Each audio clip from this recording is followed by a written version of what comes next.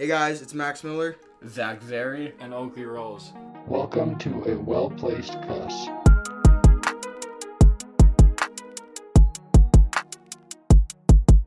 Welcome to our Season 2 debut, Episode 1. It's just me and Zach in the studio today. Oakley is out making money, plowing snow. We got a big snowstorm hitting Saskatoon here, so it's too bad about that. But we will see him later on when me and him interview Rod Pedersen in this episode. We got a big interview lined up for you for Episode 1. But yeah, we just got me and Zach in the studio, so how you doing, Zach? I'm doing good. It's nice to be back here. It is. Getting geared up.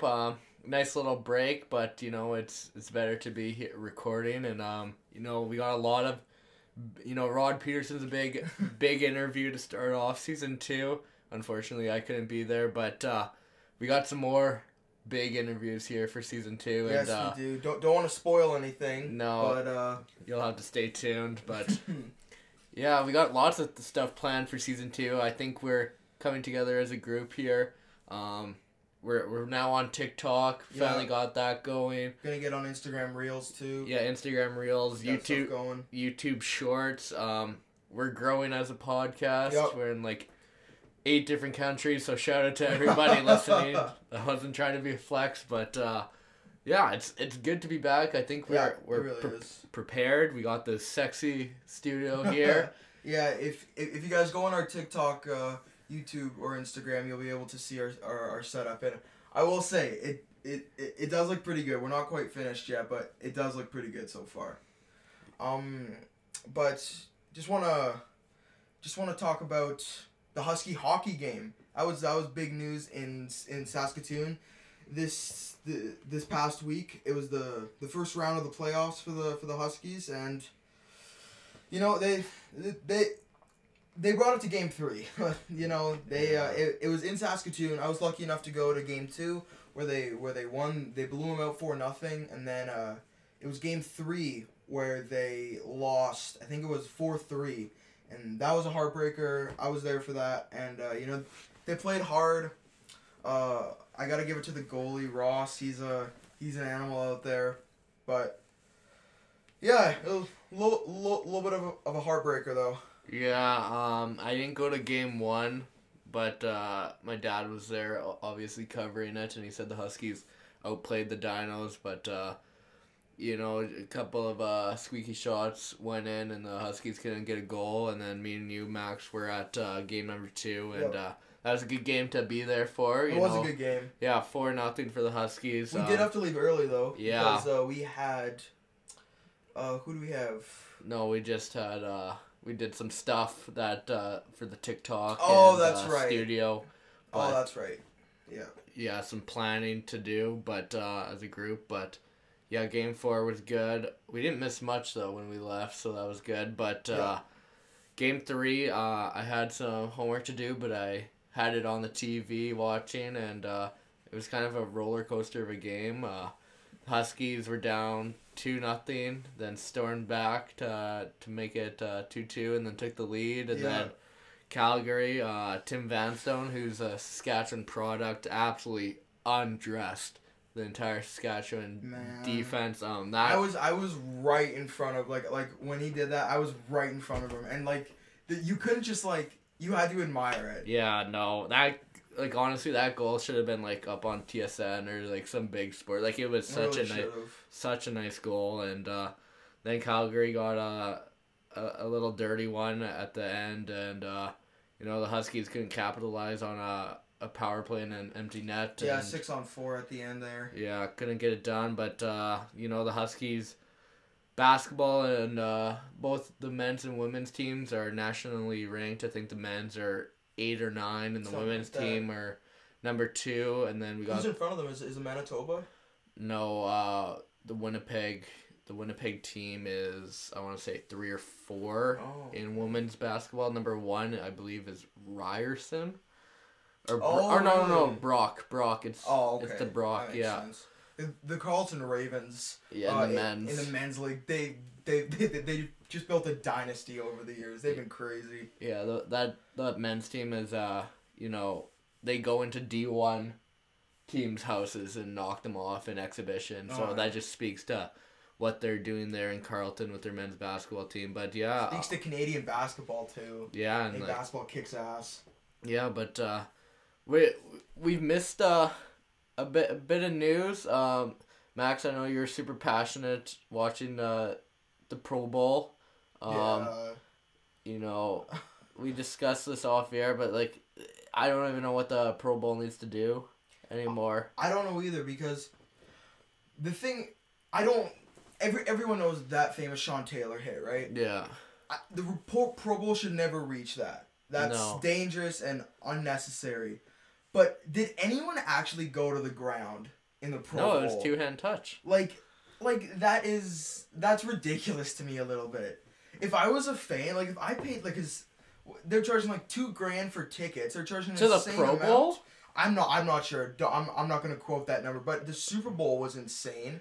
I wouldn't doubt the Pro Bowl would be. That's the biggest names in there. I doubt if the Pro Bowl was that much, but yeah, like big names. And I would be pissed to spend almost any amount of money and see the best players in the world just not try. Yeah. I don't have a solution to that, like, personally, but that's no. Yeah, it's difficult, right? Because, you know, we see the NHL All-Star game that was also going on. It's got like, it's almost got like a beer league rec hockey vibe to it, which is like entertaining still. Like Really the scores are gonna be like 9-8. You see lots of skill. You're not gonna see any big hits, but like, because like obviously dangerous. I think everybody's got mutual respect there. Yeah, except for Brad Marchand. But yeah, and then baseball, obviously home field advantage and like the World Series is there. So like everybody's trying their hardest, and yeah, basketball. I think they're innovating in basketball. There's some tweaks like I would like to personally see, but they're always changing basketball. It seems like you know, we had Steph going off. Like they changed the scoring system either, like I want to say like 2 years ago, 3 years ago, made it more interesting. Yeah, I don't know what the Pro Bowl needs to do. It's hard, right? Because like you said, the Sean Taylor incident, like obviously I don't think that should happen in an All-Star game, like that much physical play. But it is football, right? You can't, like, are we gonna go to, you know, flag football for the Pro Bowl? Like nobody wants to watch that. No. Actually, if they went up like 100% super hard in flag football, I'd love to see that. That'd be interesting, actually. Yeah, but like that's like the only, because like hockey you can go rec, basketball you can go rec. Like, baseball, you can go, like, rec, but that's not a problem in baseball. Football, there is, like, no rec league. It's flag football, basically, is rec football, right? So, yeah, I don't know what football needs to do. Put some implications on the line. I don't know, like, people don't want to get hurt and then do this and that, but like, we're talking about that Sean Taylor hit. That's really easily avoidable to do that. Yeah. Like, there's easy, safe ways to tackle guys that won't hurt them. Yeah. And I feel like it can bring some, like honor and respect back to the Pro Bowl. Because, like, no one really cares who wins anymore. Because, like, they see that and it's like, well, like, the AFC won and the AFC is the better division. I will say that. But the AFC won, and it's like that doesn't even mean anything because no one was trying. See, if you would have asked me who won the Pro Bowl, I would have guessed AFC, but like I wouldn't be able to give you 100% answer. I looked it up like 20 minutes ago. It's for this. Yeah. I wouldn't have known any other way. But the thing I will give credit to the NFL.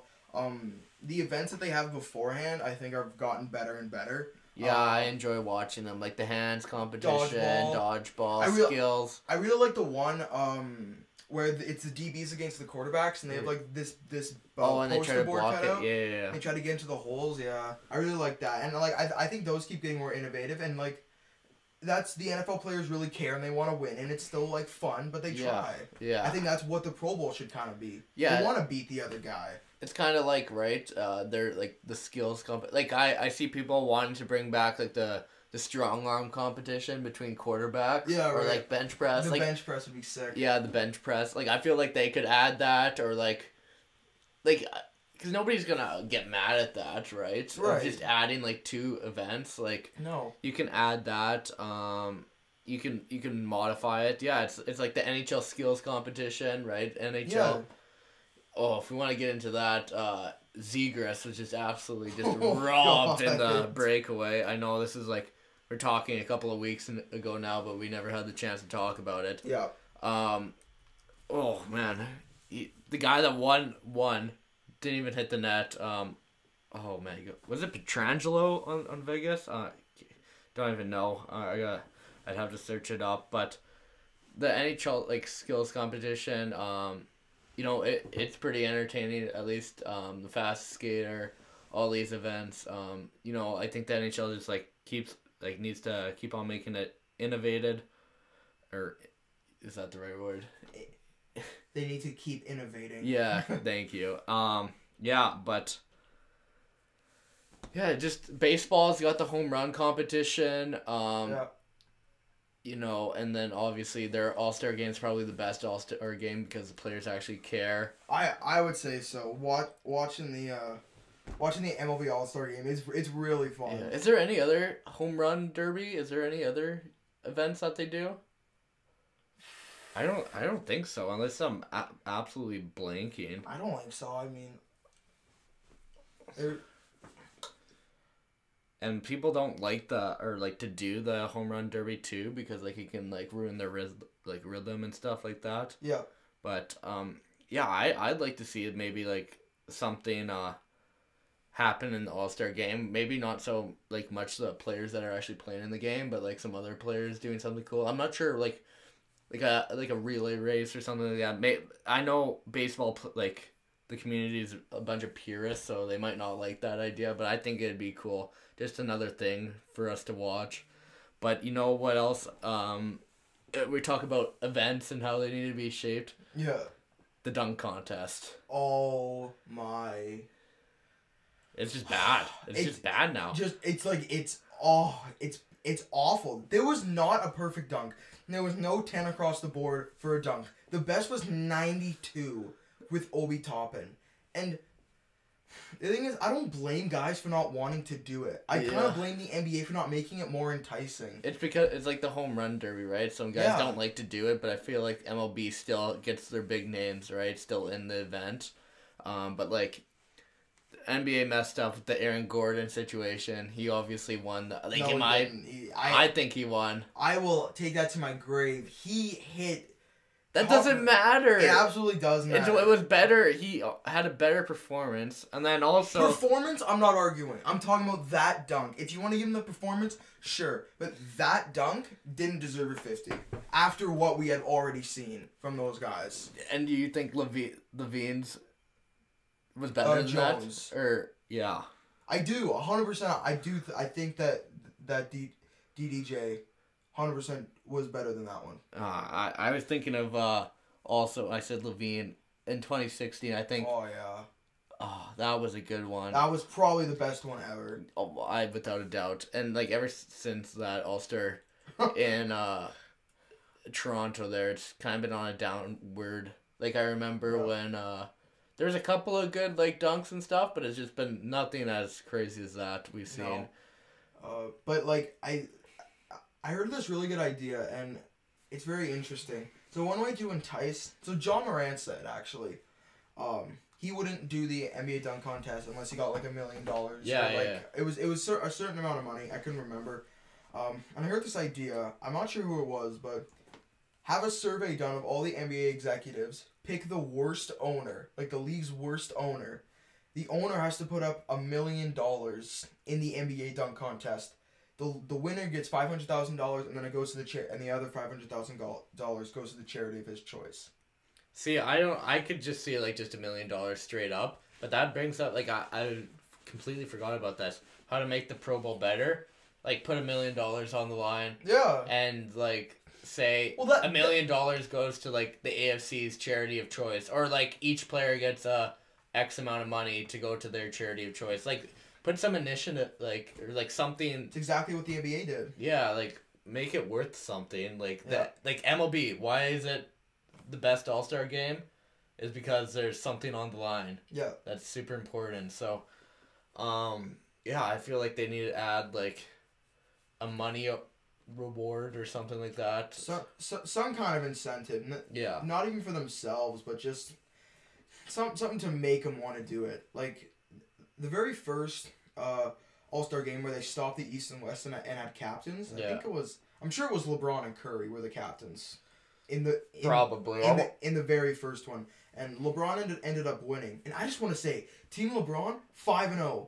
Team LeBron has never lost an All-Star game. Really? No, never. That's crazy, actually. I find that insane. It just shows how good of a mind he has for drafting. But anyways. Sure. His team was stacked this year. It was stacked this I year. don't know what Kevin Durant was doing in the draft. I really don't. And it didn't help that LeBron made him suffer with the James Harden. Oh, that was so funny. Incident, but. Oh my God! Yeah, that's.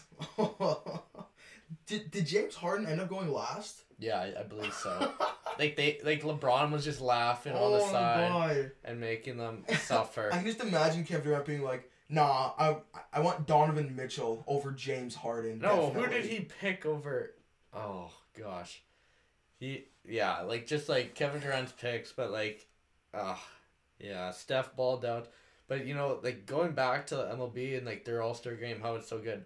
That might not happen this year because of the lockout. Yeah, and I would say the least sport I watch is probably baseball. I've definitely got a lot more into it over the past 3 years, especially or whenever the Blue Jays were making their streak, and then I love this group of the Blue Jays that they have right now. Yeah, I really do. Especially during COVID, I was sitting down and watching every single Blue Jays game during COVID. Yeah. Because there was nothing else to do during the daytime. Yeah. So I've gotten a lot more invested in the MLB, but I'm MLB I feel has a lot more purists than the NHL, NBA, and NFL. Since this podcast started, I've tried to up my NHL and MLB knowledge, and you can't do it overnight. You can't do it over a span of a month, 2 months. You can get the basics down, but every sport has its own culture. Every sport has its own aura and vibe that surrounds it, and it takes time to actually understand it. Yeah, I feel obviously I played hockey and football at a high level. Basketball I played high school. Baseball I only played, I want to say 3 years. Yeah, me too. I didn't do a whole lot. And it was the first two were when I was super little, and then the one where I was playing on Parker's team just for fun. Right. And that was just a goof team, but. Yeah, Rob Manfred is a clown. That's what everybody's saying. He was looking like a psychopath. He was laughing and stuff like that. Get him out of there. He might be the most disliked commissioner in all of sports. And that's saying if you're more disliked than Roger Goodell, that is saying something. Yeah, I feel Bettman's hated on, but I think everybody kind of respects him in a sense in the NHL. I would say it's Rob, Goodell, Bettman, and I feel everybody loves.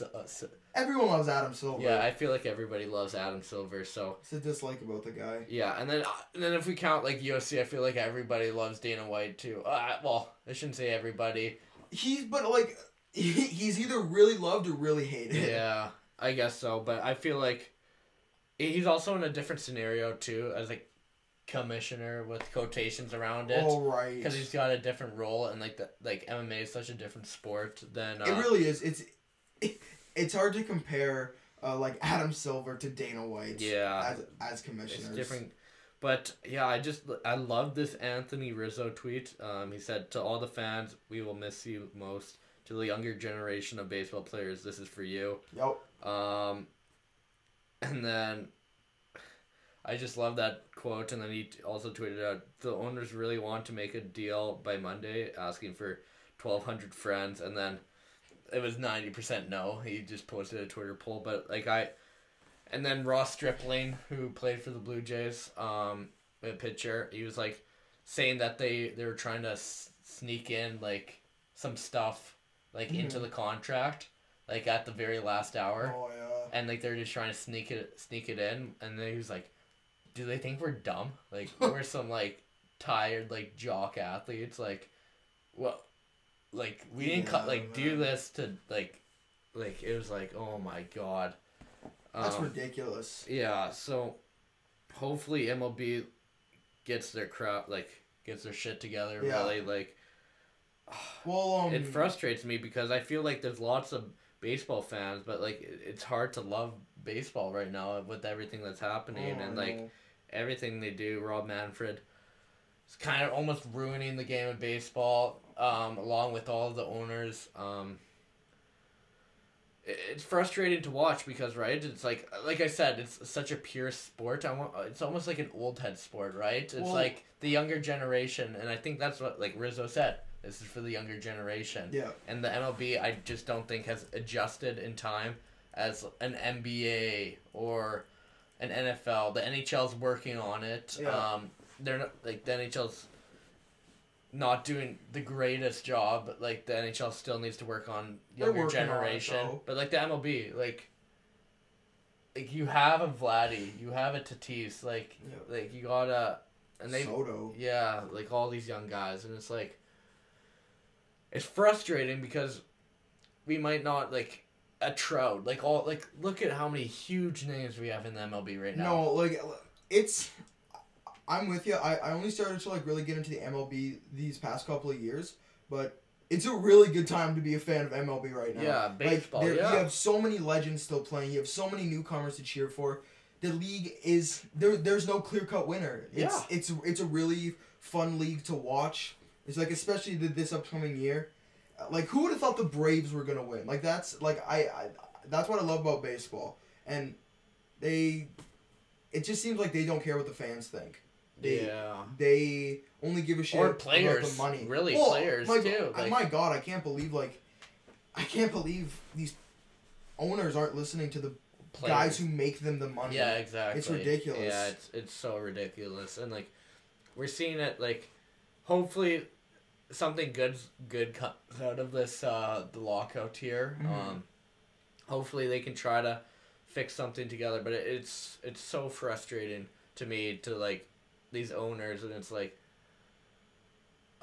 like don't give a shit about your money for like a couple of seconds, like, and like just care about the culture. Like just for a second, understand what baseball means to people. Yeah, like the players. Like I'm sure if you make the changes, you'll probably make some more money in the long run. Like I believe the lockout's already suspended like the first few weeks of games. First 3, I believe. Like that's a lot of money wasted right there. Yeah, like that's 3 weeks worth of games, and with 3 weeks worth of profit. So I don't understand. Especially opening week, like. No kidding, right? It's ridiculous. It's hard. It's hard for me to understand what this is going on. We haven't seen many like lockouts, I feel like, in sports in general, so like I feel like the ones that have happened are when we were younger. Yeah, 2005 with the NHL was the last one, right? I couldn't name it off the top of my head, but it's been a while. Been something like that. Yeah, in any of the professional sports, I'm gonna say so. Yeah. So Max, what are we getting up to this weekend with sports? You know, kind of sports are kind of I wouldn't say dying down. Like the NFL season stopped. The MLB's done right now. Yeah, MLB's not happening. It's really like the NBA and the NHL, but it's in the middle of the season right now. Playoffs haven't started. March Madness hasn't started yet, which I think we're gonna give you guys a nice March Madness episode here. I think we're excited to do that. Oh yeah, there's 2 things that I love about March. It's 1, Shamrock Shakes from McDonald's, yes, you do. And then 2, March Madness. So I'm excited. I think we're gonna talk more about March Madness in the future. I feel like this might be a little spoiler in the future, but I feel like we wanted to get a March Madness like bracket for all of our listeners to do on the ESPN app. So be on the lookout for that. Just something for fun to get going. But yeah, March Madness starting. Hopefully, I'm such a bandwagoner when it comes to college basketball and college football. Like I have like 5 different teams. Well, more so basketball. I have 2 teams, and it's like the Duke Blue Devils, who I just have. Oh wow! Yeah. Original Zach. Yeah. Who else you like? Kentucky? No. Gonzaga, because my dad. I do like Gonzaga. My dad's a Gonzaga fan or Gonzaga. Gonzaga. Yeah, however you pronounce it. The Zags, because like they always have a Canadian, and my dad liked them, and they've got a couple of Canadians, Nemhard running the point here now, so I'm always on the watch for the Zags, and that's why I'm so high on Jalen Suggs and wanted the Raptors to draft him, because I was a Zags fan, and Duke had a very poor year last year, but I think Gonzaga will be a number 1 seed, and I think Duke's going to be a number 2 seed, so hopefully they do well in the tournament. It's like football. I like Georgia, Notre Dame, and Clemson. It's like because I'm not affiliated to a team, so right. It's I'd rather a little bit hard. Yeah, I'd rather just enjoy, like, watch my teams win, and fair enough. Yeah, it's like I'm not connected to a team. It's not like why would I pick I don't know, just a random school like Wichita State for football, or something. I don't even know if they have a football team. I think they do. I think they're called the Cornhuskers or something. No, that's Nebraska. But then again, why would I pick? Yeah, so. But I'd rather enjoy myself. Yeah. I think you said this in the past, but with some players that you like, you just see them at a young point in their career. Like Chase Claypool. Exactly. Notre Dame, I was watching lots of him. One of my favorite players in the NFL, Drew Tranquill, was on Notre Dame. He's a linebacker. Wow. Just happened to get drafted to the Chargers, so I was I'm even more of a fan now. So yeah, definitely And that's kind of exactly how I felt, and I remember I always watched Michigan State football games. Yeah. Were the first college football games that I watched, and I instantly became a fan of Kirk Cousins. I mean, it didn't really transfer over, but I still kind of have like a little bit of love for Michigan State. Gonzaga. I mean, Chet Holmgren on that team. Yeah, I love Chet. I've been following Chet since he was a freshman in high school. He's either gonna be the biggest bust or one of the best players ever. Yeah, I hope he obviously adds some muscle is everybody says, but he's got that Kristaps package and with Curry shooting though, his shooting's off the charts, and his dribbles and stuff like that, and it's he averages in high school he's averaging 5 blocks a game, I feel like, or something like that. And he's just such a unique skill set. Hopefully, I feel like Orlando's projected to have the number 1 pick. I'd hate to see him go there. Man, Orlando really just sucks up talent and takes away anything that's good. Well, and they always draft 4. It's I feel like they have so much talent. They've been drafting guards. They have Suggs, Fultz, Cole Anthony, Mo Bamba. Oh, was there another point guard that was there? Maybe not. Yeah, they have all these young guards. Alfred Payton, but I mean that was a while ago. But he had a lot of potential, and the Magic didn't do anything. But it was Jonathan Isaac, who I dislike now. It was weird. Mo Bamba, they had all these. Wendell Carter Jr. is there now. Yeah, he got traded. It was from the Bulls. Yeah, trade. I feel like they have all this young talent, but they just suck. And Magic organization is I know what is happening here. I don't know where the Magic are headed, because they have a weird balance of veterans and really young guys, and it's awkward because it seems like they have a lot of young guys whose contract expires soon, and they're gonna have to pay them. Suggs, I mean, I know it'll be a couple of years, but Suggs, I guarantee you he's gonna want a bunch of money. Jonathan Isaac is gonna want a bunch of money. R.J. Hampton's gonna want some money at least. Oh, R.J. Hampton, that's the other guy, the young guy. Cole Anthony's gonna want money. Markelle Fultz is gonna want money. Mo Bamba, and they have just this weird amounts where they can only keep a select few. I don't know. Their organization is in such a weird position right now. Yeah, it's almost like you gotta pull a Thunder move with SGA. A little bit. SGA and Lou Dort and Josh Giddey, and it's you just gotta trade for future picks. I don't know, get some guys out of town, get them in new spots, but it's weird. Max NFL draft is also coming up.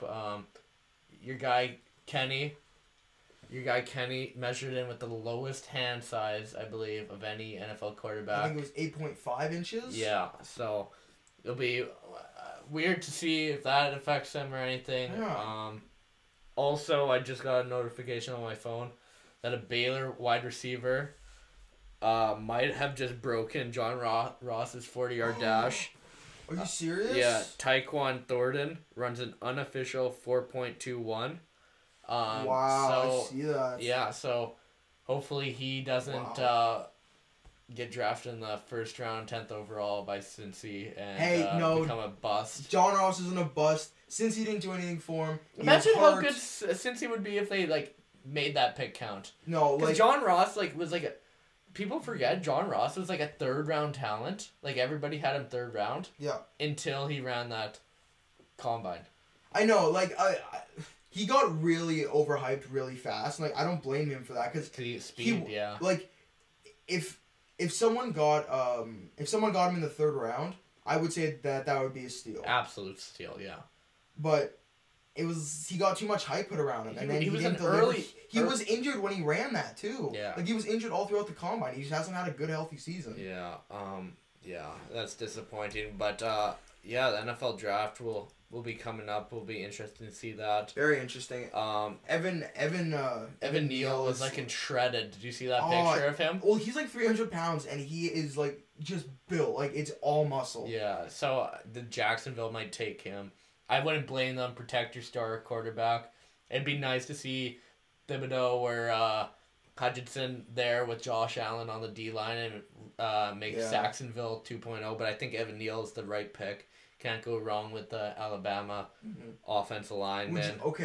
If you're in Jacksonville's position, would you rather have Thibodeau or Hutchinson? And Neal's off the board. You know I'm a Thibodeau guy. Yeah. I've been high on Thibodeau since he was a junior in high school. I've been watching his tape, so I'm a Thibodeau guy. Hutchinson, he's done all this in his senior year. Thibodeau was putting up numbers as a true freshman, so it's and I think he has just more raw athleticism too. Hutchinson, don't get me wrong, I hope top 4 pick, you think? Oh, without a doubt. Yeah. I hope he goes to the Lions, Michigan boy. Oh yeah, that'd be good. Going to Detroit. Was he born in Michigan? Yeah, I believe so. I Okay. think, true guy. I'd like to see that. But, it'll be interesting. I'll watch some combine highlights, but I'll also be watching UFC 272's coming up. I know Oakley is a big UFC fan, so we will probably discuss it. Colby Covington versus Jorge Masvidal. Yep. Headlining the card. Colby Covington does not have a lot of fans in the UFC right now. No, but it's it's kind of a character he puts on, but it's a unique storyline. It's not for a belt, which is rare in the UFC, especially without Conor McGregor headlining. But these guys are former best friends. They live together. They train together. They cornered each other during fights. And, there's a lot of bad blood that happened. Just go watch anybody. Colby Covington is such a polarizing figure in sports. It's a persona. He likes to play the heel, kind of wrestling style. But just watch an interview and you can truly see they have bad intentions, and it'll be very interesting to see that. And then just a solid card I'll be watching. I'll be talking with Oakley about it, and with nothing really going on, that's about it. Yeah, not too much. Did we discuss Tom Brady retiring? I know that's we did. That's really old. Okay, it's still it still hasn't hit me yet that he's gone. I don't think it will. And the Bucks are kind of screwed. Ali Marpet retired at only 28. I know, that was crazy. And then they good for him though. Good for him to be able to do that. A whole bunch of free agents. The Bucks are gonna that's kind of weird. That division, the NFC South, was the top division for how many years in a row, and now the Saints don't have Breeze. Cam is gone now, really. Cam's prime Cam, Matt Ryan, and the Falcons the Falcons were in the Super Bowl, unbelievable. Saints had Drew Brees, Panthers had Newton, and Tampa Bay had all those weapons, right? Mike Evans and Godwin and all this, and now they might be one of the lesser divisions in football, which is just absolutely crazy to me. And I know. But, yeah, let's turn it over to the interview with Rod Pedersen. Alrighty. Thank you guys for joining us in the studio session. Now we are on our interview with me, Oakley, and Mr. Rod Pedersen. Thank you. All right, everyone. Thank you so much for tuning back into a Well-Placed Cuss. We have a special guest with us today, Mr. Rod Pedersen, voice of the Riders for the past 20 years and current host of the Rod Pedersen Show. Rod, thank you so much for coming with us today. How you doing? Very well, Max. Good to meet you, buddy. Good to meet you too. And so for our first question, before we jump into any sports or into any time you had with the Riders or the Pats, I just want to talk about your career in broadcasting. How did you know that is what you wanted to do? How did you know that was your calling? And at what age were you wanting to pursue that at a higher level? You want to know something wild? What? It's like in grade 1. And we had I think it was grade 1, and we had a career day or whatever, and they just said to get up to the front of the room and say what you wanted to do. And I went to the front of the room. We had been prepared, told, like, tomorrow we're doing this. And I brought up a pair of headphones, and I made a microphone, like, out of tin foil, and I said, I want to be on the radio. So that was grade 1. Oh, my gosh. And then, I know. So, poor me. I always knew that I wanted to do it. Now, if I made the National Hockey League as a player, I would have done that, of course. But there was a lack of talent there and a lack of focus there. So all through elementary school and to high school, I knew that I wanted to be on the radio. So it's really all I've ever wanted to do. That's awesome. So you were with the Pats for 15 years and you were with the Saskatchewan Roughriders for 20 years. Did you find it difficult to transition between not just the two teams, but the two sports? You'd have two lives, one football, one hockey. And it's not like you're covering the Riders and then you cover in the Blue Bombers to where you can kind of use your knowledge in two different lights. You have to completely transfer that. So was that difficult for you at all? Well, what was difficult about it was I wasn't a football guy at all. Mm-hmm. And I know a lot of people find that hard to believe, but I grew up in a small town, 640 people, and we didn't have a football program. I played every sport that we had: hockey, baseball, curling, badminton. That's about it. But I never played football. So I had to learn the sport of football. And before I was the voice of the Riders, I was the voice of the Rams, and I was on the air and didn't really have any idea what I was doing. So that was the tough part. And when I became voice of the Pats and Riders full-time concurrently, I did that for 11 years. There were times where I was so busy and so overworked, I would almost forget where I was or what I was doing. But I snapped out of that. It was a difficult job to do because it wasn't just that. I was doing morning sports. I was raising a young family. Right. It was a stressful time in my life, to be honest. Yeah. Yeah, absolutely. Okay, sorry, I've been ghost here. I was trying to figure out my microphone. The next question we have for you is, you've been with the Riders for so long, through so many years, so many ups, so many downs. I was just wondering, like, what's your most memorable games that you remember calling?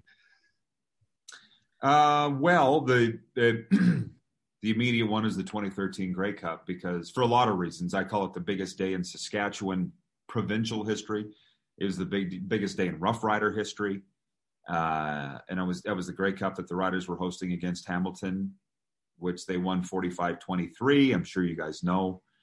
That's the big one. But 2007 Grey Cup in Toronto, because that was a very, very special Rider team, because I was a lot younger then and a lot kind of the same age as the players. I was closer to the players on that team. Mm-hmm. But the biggest thing was, for my first 8 seasons with the Riders, I never thought we would win a Grey Cup. I never thought we'd be in a Grey Cup, let alone win a Grey Cup. So I kind of gave up on it happening. Right. So when it did, just to be hit with something you didn't expect so that would, the Grey Cups, obviously, when you're asking specifically about the Rider career, that would be the answer to those. Yeah, right. Well, I remember my parents jumping up and down when that happened. I couldn't even imagine being there calling the game. Honestly, I don't think I could. I think I'd be too busy screaming to actually produce anything helpful to the listeners. I'd be so excited. So you said that when you were younger, you had a better relationship with the players. And I was just wondering if you could remember some key guys on teams or years that you had that you remember just having a really positive relationship with, guys that you might even still keep in contact with today. Oh, yeah. I mean, the business has changed, and those of us that have been in it a long time talk about it regularly. I mean, now with COVID the last 2 years, the broadcasters and the teams have been completely separated. The players and the teams, a lot of them aren't traveling.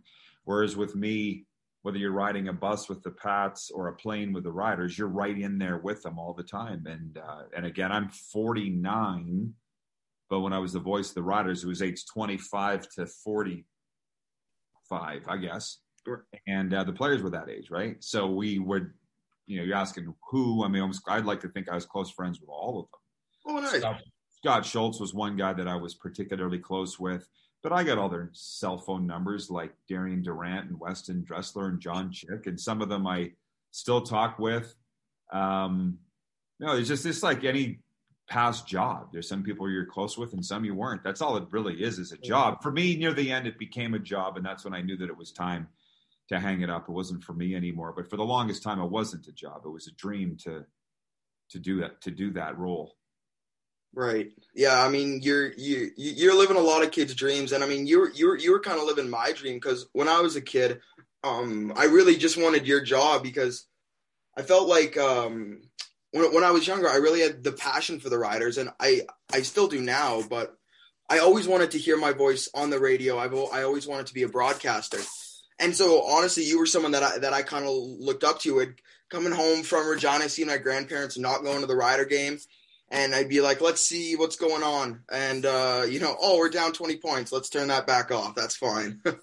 but like people guys like you who I really remember from when I was young kind of really gave me that impact and put me to the role that I am now and doing this kind of sports podcast that we are doing. It's just kind of like a fraction of that. That's very cool. It's one of those, you got one of those jobs where broadcasting sports just wouldn't be the same without guys like you out there. Definitely. Well, I appreciate that. But I mean, it's the one thing, I appreciate hearing that, and it's the impact. I mean, I'm in Calgary now. I've been here for a while, and I'm going to be here for a while. And I never kind of expected to get the impact here. Like, for instance, I'm staying in a Grey Eagle Resort and Casino, and the girl at the front desk that checked me in Calgary, she's like, I'm from Saskatchewan. I know your voice. I've been listening to you for the last 30 years, and your voice reminds me of home. She's like, I never knew what you looked like, but I just recognize your voice. And then going into the Saddle Dome, there's an older security guard. I want to say he's like 70. And every time I walk in to the Flames games, he's like, I sure miss you calling Rider games. And I thought, how the hell would you even know? Whatever. But he's a Rider fan, probably originally from Saskatchewan. So right. You say it because broadcasting isn't my only career now. Working in the mental health field and addictions field. You don't know the impact you're having when you're doing the job. Because it sure is nice when you hear the positive things, Yeah, absolutely. So we talked about some of your favorite personal relationships on the Riders, and now let's transition over to the Rod Pedersen show. You've had some really cool guys on there, including Mike Babcock, who we'll get back to. But who are some of your favorite interviews that you've done on your show? Well, quite a few, but I got to tell you guys before we go any further, like a lot of young media say to me, how do you get these interviews? How do you get these scoops? And I'm like, they don't just happen. I knew Mike Babcock when he was the coach of the Spokane Chiefs in the 90s.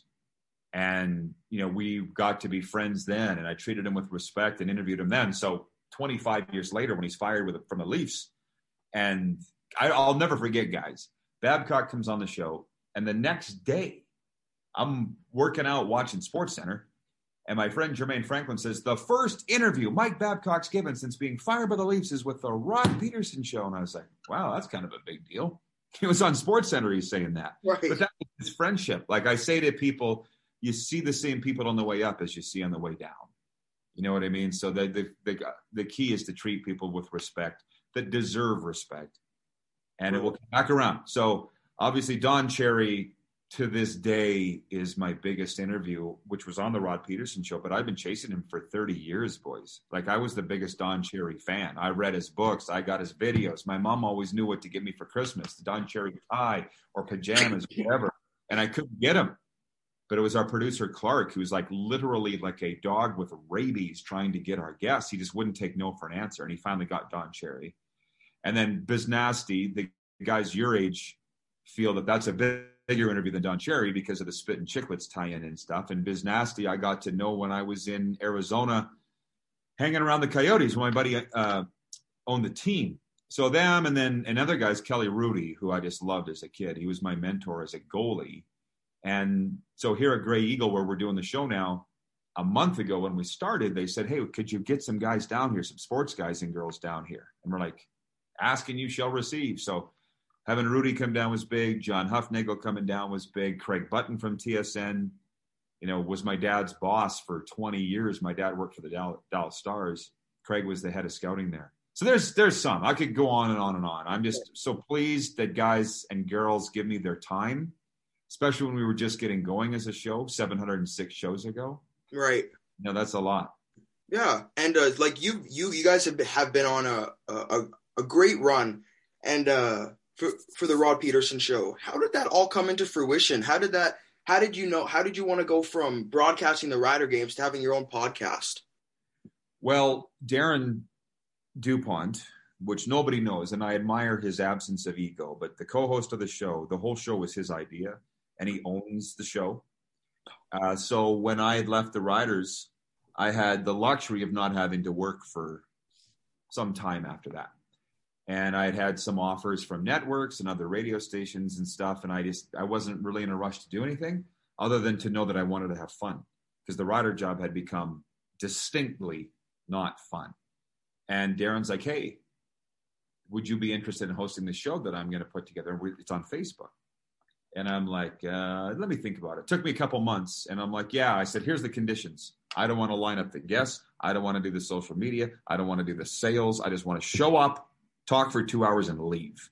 And Darren's like, perfect. That's exactly what we want you to do.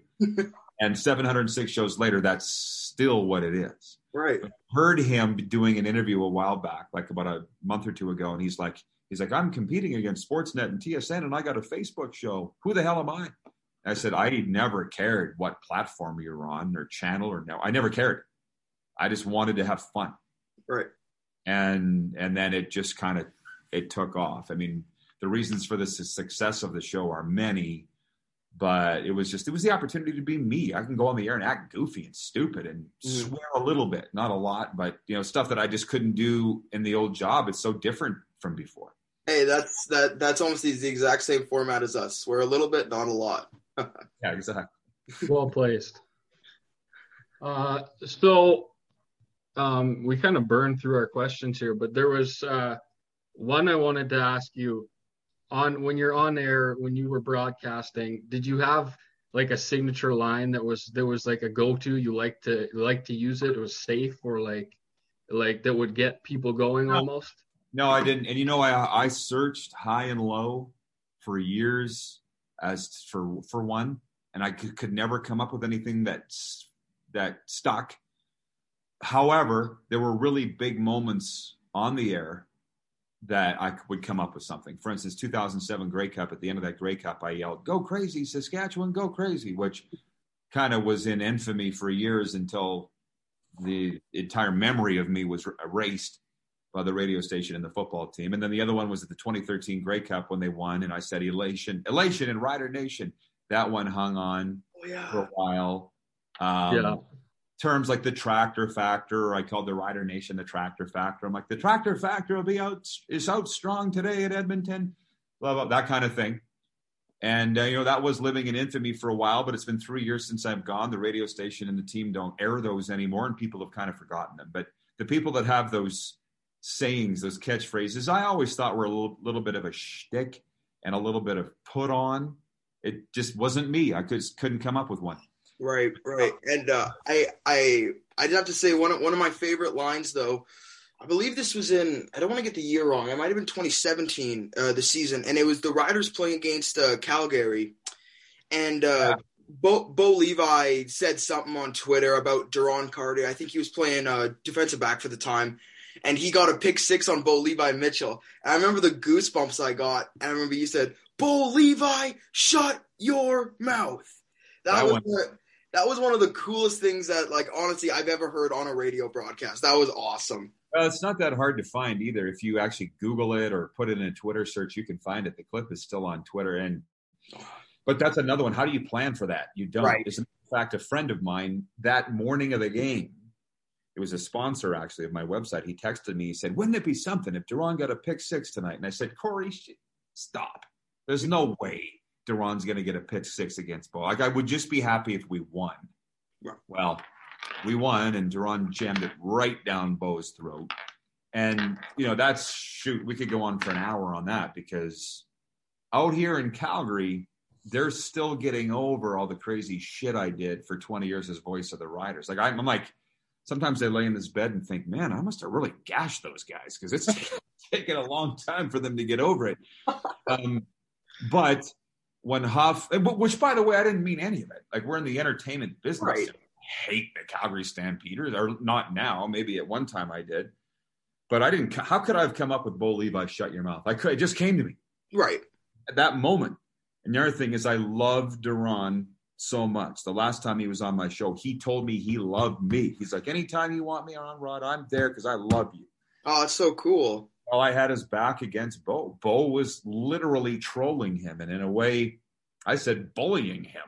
Yeah. Leading up to the game, and I was defending Duran, but the Duran has this way about him that Jordan Eberle has and Connor Bedard has of just rising to the moment and delivering when the heat's on. You know what I mean? And the spot on. And not everybody has that. Some guys wilt. Yep. And I admire that. And that's something that Duran has. And I'm so excited. Like, I might be an Edmonton Elks fan now this season. Don't say that. Don't say that. I got to be careful because I'm in Calgary. But I mean, that's right. All those guys are my friends. Like Chris Jones, I talk to Jones all the time. Like, Jones is something, man. And he doesn't want people to know the real Chris Jones. I'm like, man, why don't you show to people the side of you that I see? Because people wouldn't hate you so much. And he's like, I don't want him to see it. I'm like, well, that's your right. It's just, don't complain to me if people are bitching about you in Saskatchewan and hate you, because that's what you did. That's what you left behind. Yeah. Well, when he came, he tore that team apart. And, like, granted, I respect that move because it needed to be at that time. And, we had that one just shitty season. And then we had every year, it seemed like we were getting better and better and better. And it was just like, that's the kind of mind you want on a sports team. The long run, the long game. Yeah, we might suck this season, but the assets that we're going to get and the play style that we're going to have and the management and everything, it all forms around the head coach. And when you have a head coach like Chris Jones, who has such a good mind for football, you're destined for success. And I guess that's why he got a job in Cleveland with the Browns there too. Well, it was his buddy that got hired as the head coach, and Mm-hmm. Jones is an excellent coach. Why do you think that he's got the career record that he has? Why do you think players follow him around everywhere he goes? Yep. And I've seen him at work from the inside. The guy stays up all night dreaming of ways to win and get around the rules and find loopholes. And those are the things that get you to win. And I swear if he'd stayed in Saskatchewan, I think he would have eventually won a Grey Cup. There were some things working against him there, but it wasn't in the cards. And so now that he's in Edmonton, I wish him well. And now I've gotten to be friends with this new president of the Elks. That's another guy that I think is uber cool. There's Victor Cui. Man, that guy's got balls. Like, I can tell you the other teams don't like when you sell your season tickets for $99. They don't like it because it makes them look bad with their own season ticket holders. They say it devalues the ticket. But I've been saying CFL teams for years should be doing $100 season tickets. Fill the stadiums. My God, you're not doing it now, especially Edmonton, who had less than 10,000 a game last year. Yeah, Edmonton sure struggled with that. Yeah. I know.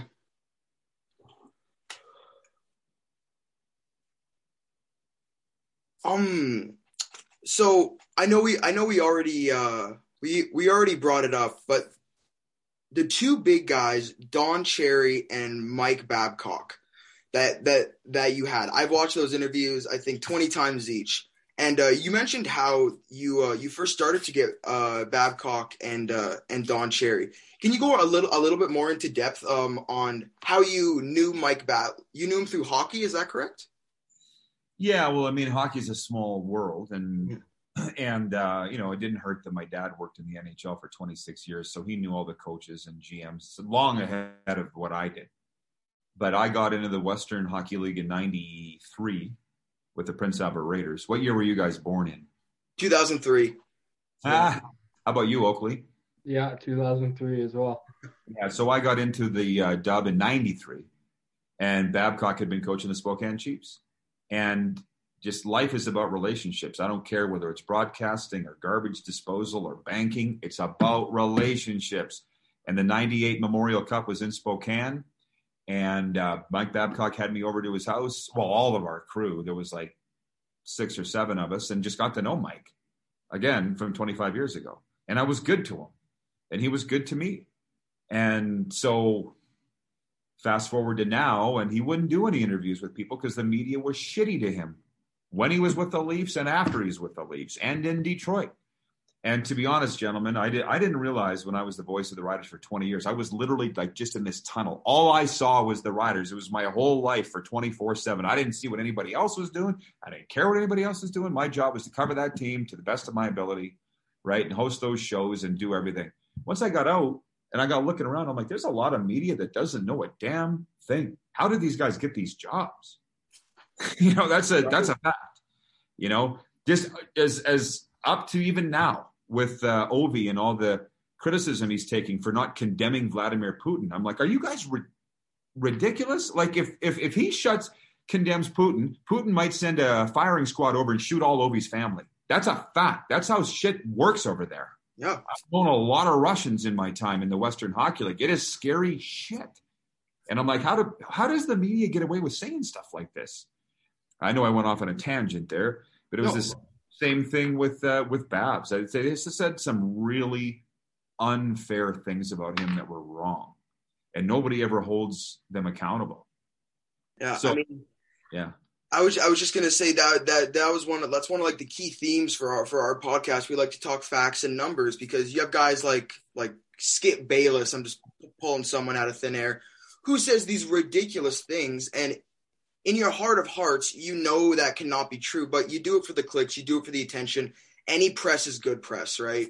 And so that's one aspect about sports media that I really dislike is the dishonesty about all that stuff. Well, you can't really trust anybody, and no kidding. It's funny you say with Skip because I follow Skip. I don't really like Skip. I mean, I'm a Dallas Cowboys fan. He covered the Cowboys for years, and they hate Skip. He literally had to get out of Dallas. They hated him there so much, and I didn't want to be that guy.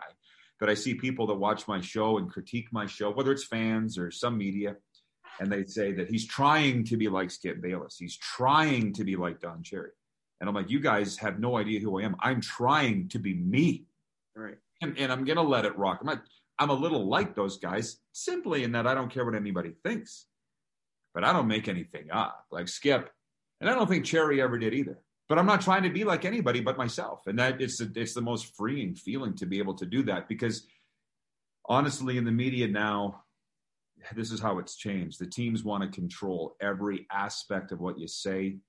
And that was actually okay for me for the longest time until the team wanted me to lie on the air. And I said, I won't do it. I won't do it. I can't do it.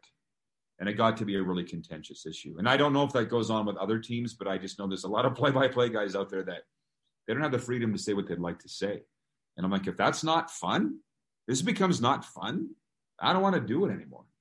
That's what sports should be about, I think. Have fun. It's work, right? Like you have to do work and not every minute of it's going to be enjoyable, but that's why we're all want to be a part of this industry. We all want to be a part of the community that sports has, and we want to be able to speak freely. And I absolutely agree with you. Yeah, I've always found it more intriguing listening to people who tell it how it is rather than listening to what they're told to say. And it a lot of times people who tell it how it is get It's called cancel culture, but it's speaking your mind, I think, is a lot more interesting than listening to what everybody else wants you to hear and what the media is making a story. Listening to people who have their own opinion and go and talk as themselves rather than as the face of a whole company telling them what to say. It's always like guys like yourself, Joe Rogan, people like that who don't care what people say to them. It's way more interesting to watch, and it sucks that it's going the completely opposite direction, the whole industry almost. Yeah, I don't know if it'll ever come back. I don't know, and I don't care because we've carved out our nice little corner of what we're doing, and we're making a good living at it. And I don't know where the business is going. Like another good, and I don't want to drop names here. Watch your feet. I'll drop some names.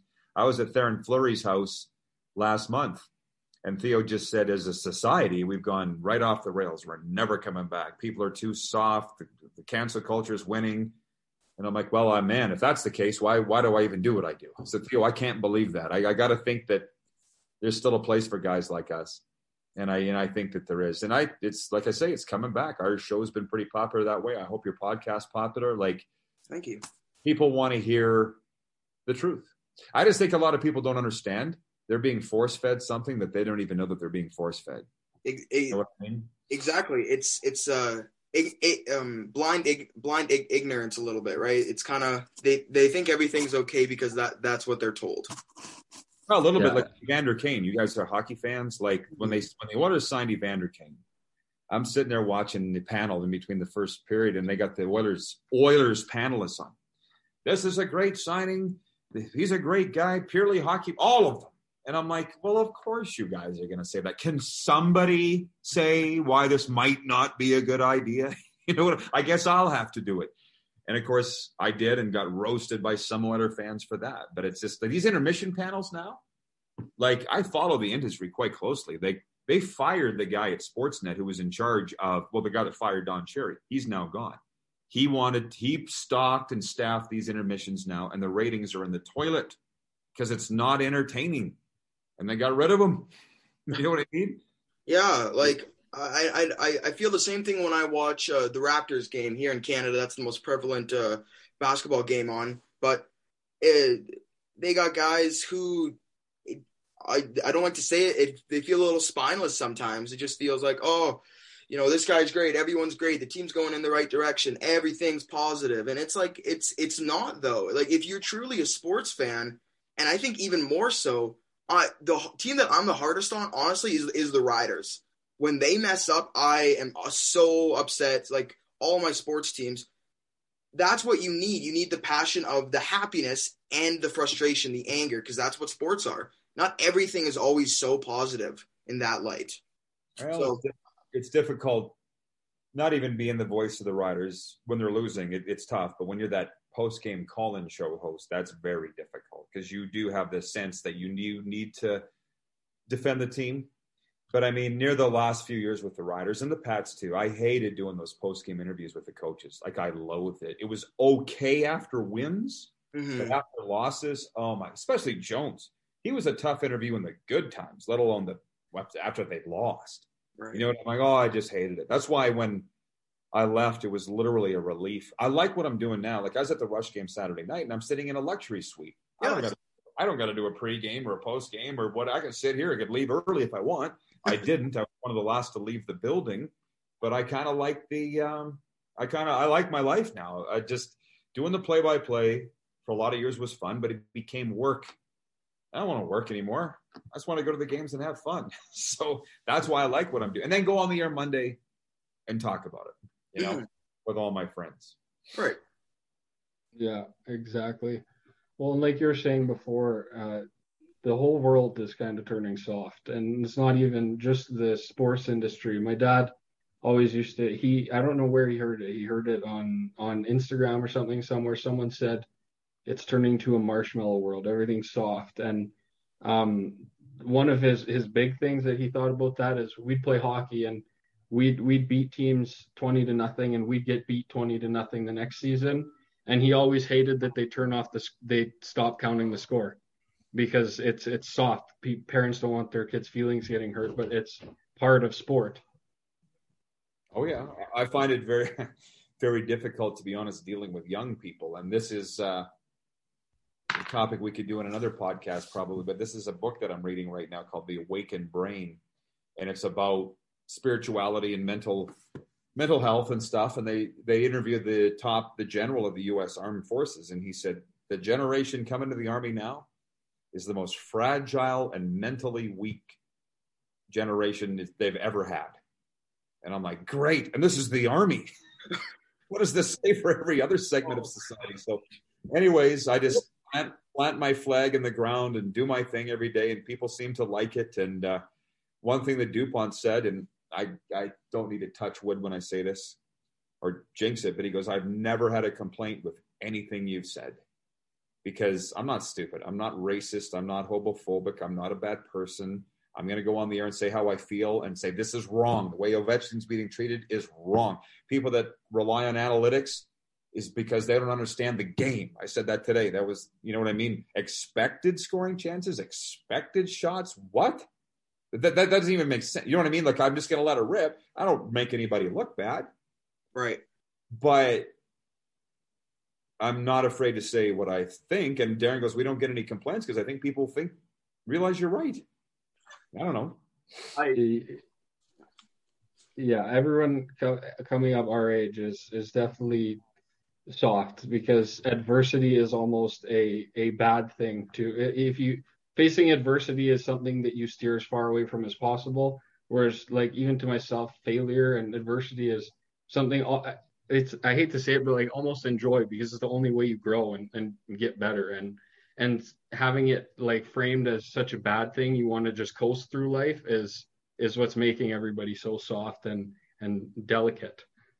Well, I was raised old school by that scout in the NHL for 26 years with Dallas. And I'll just give you an example. As a teen, I was bullied.